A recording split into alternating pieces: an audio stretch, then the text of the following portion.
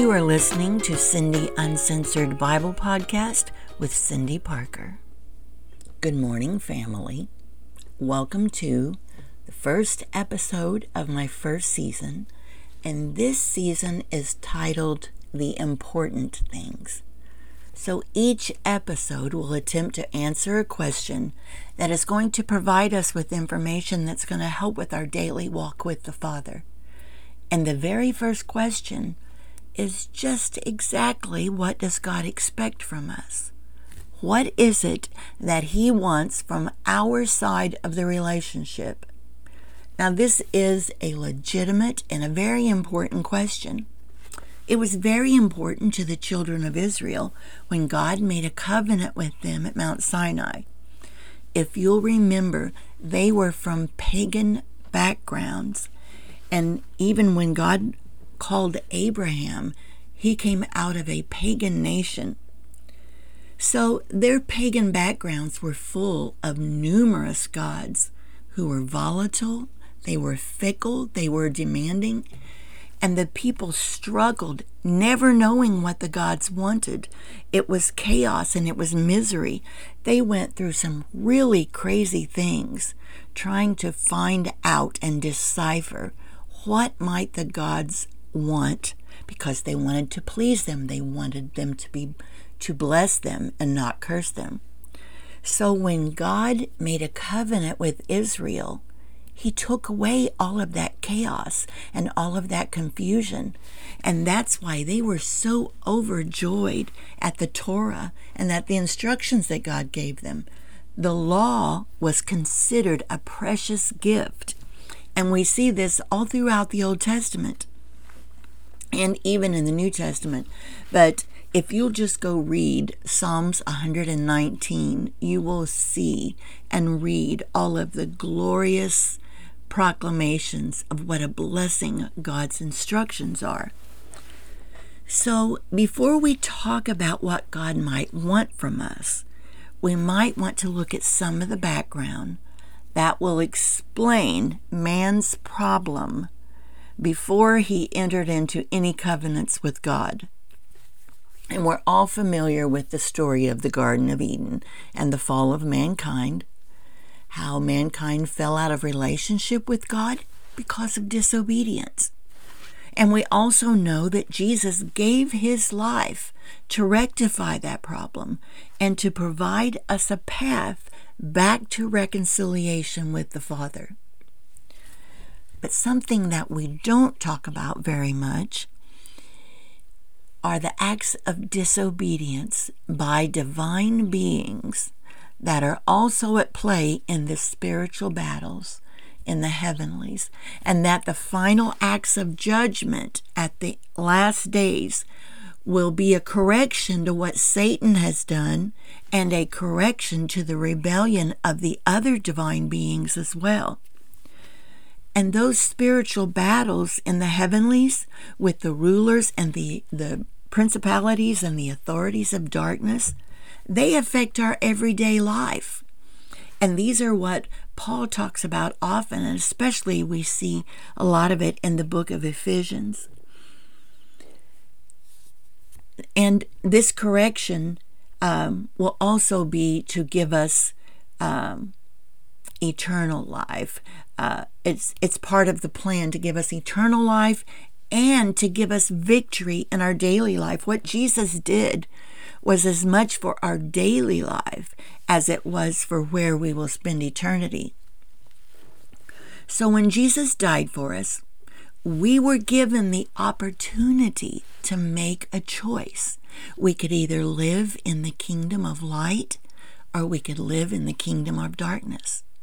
We were given the opportunity to become part of God's family, to be sons and daughters of the Most High, kings and priests in His service. So we can covenant with Him now. We can represent Him on earth and share in the blessings that belong to those who are called by His name and those who walk with Him. But there's a problem. Most of modern Christianity has distorted this whole concept into a short prayer and occasional church attendance. And this is not what the Bible teaches. This is a lie. This is false teaching, and many, many are deceived. And we know that the Bible says that many will come to God at the last day and to Jesus, and they'll say, "We did all these things for you." And he will say, "I never knew you. I don't know who you are." And it's because they aren't in a relationship with him. They don't follow his ways. They make their own way. And so that leaves us with a little bit of a problem. How do we know exactly what God wants from us? So we're going to talk about a couple of things. And I think the most important thing that he wants from us is to love him. He says in Deuteronomy that he wants us to love him with all of our heart and all of our soul and all of our mind. And that's exactly why mankind was created, to love and fellowship with the Father. That's what he wants. He wants the same thing now that he wanted in the Garden of Eden. He wants to live with us here on earth.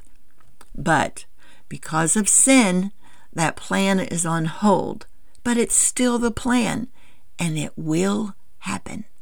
The question is, will we be there?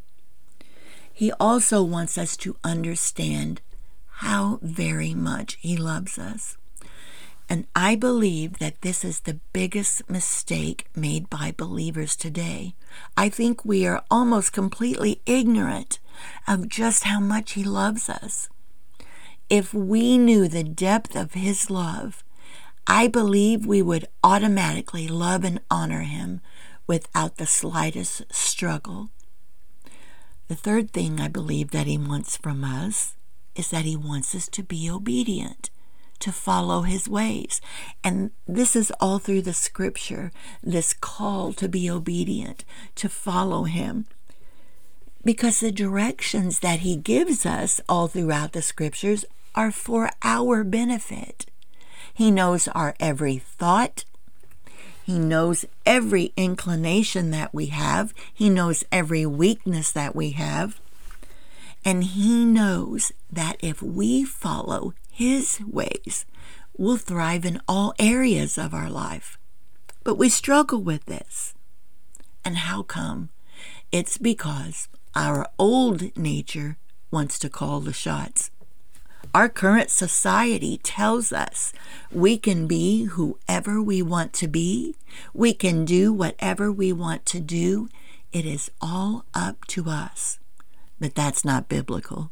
And it's why we end up so defeated and weak in our walk with him, because we walk in our understanding, in our ways, and not his wisdom and his ways. I believe another thing that he wants from us is he wants us to represent him and show the world how good he is. He wants us to be his voice, his hands, his feet.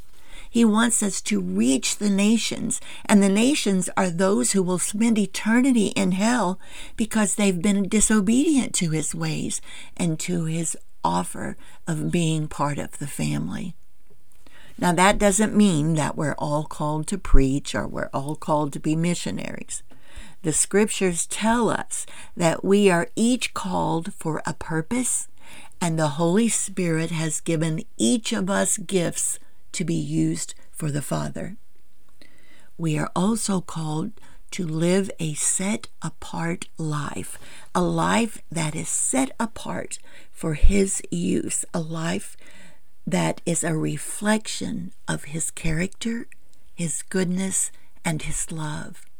Now, that might sound a little intimidating, and if we're trying to do it in our own strength, it most likely won't happen. But Jesus said when he left this earth that he was sending back one who would be much more help to us than if Jesus stayed here with us.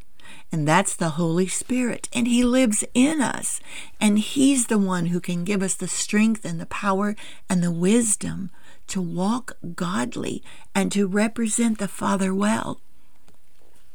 So the next question that comes up is, how do we do this in real life? And I'm going to go over those few things that I listed that I believe He wants us to do, that He expects from us. And that is, He wants us to love Him with all of our heart, our soul, and our mind. He wants us to understand how much He loves us. He has given mankind so many opportunities.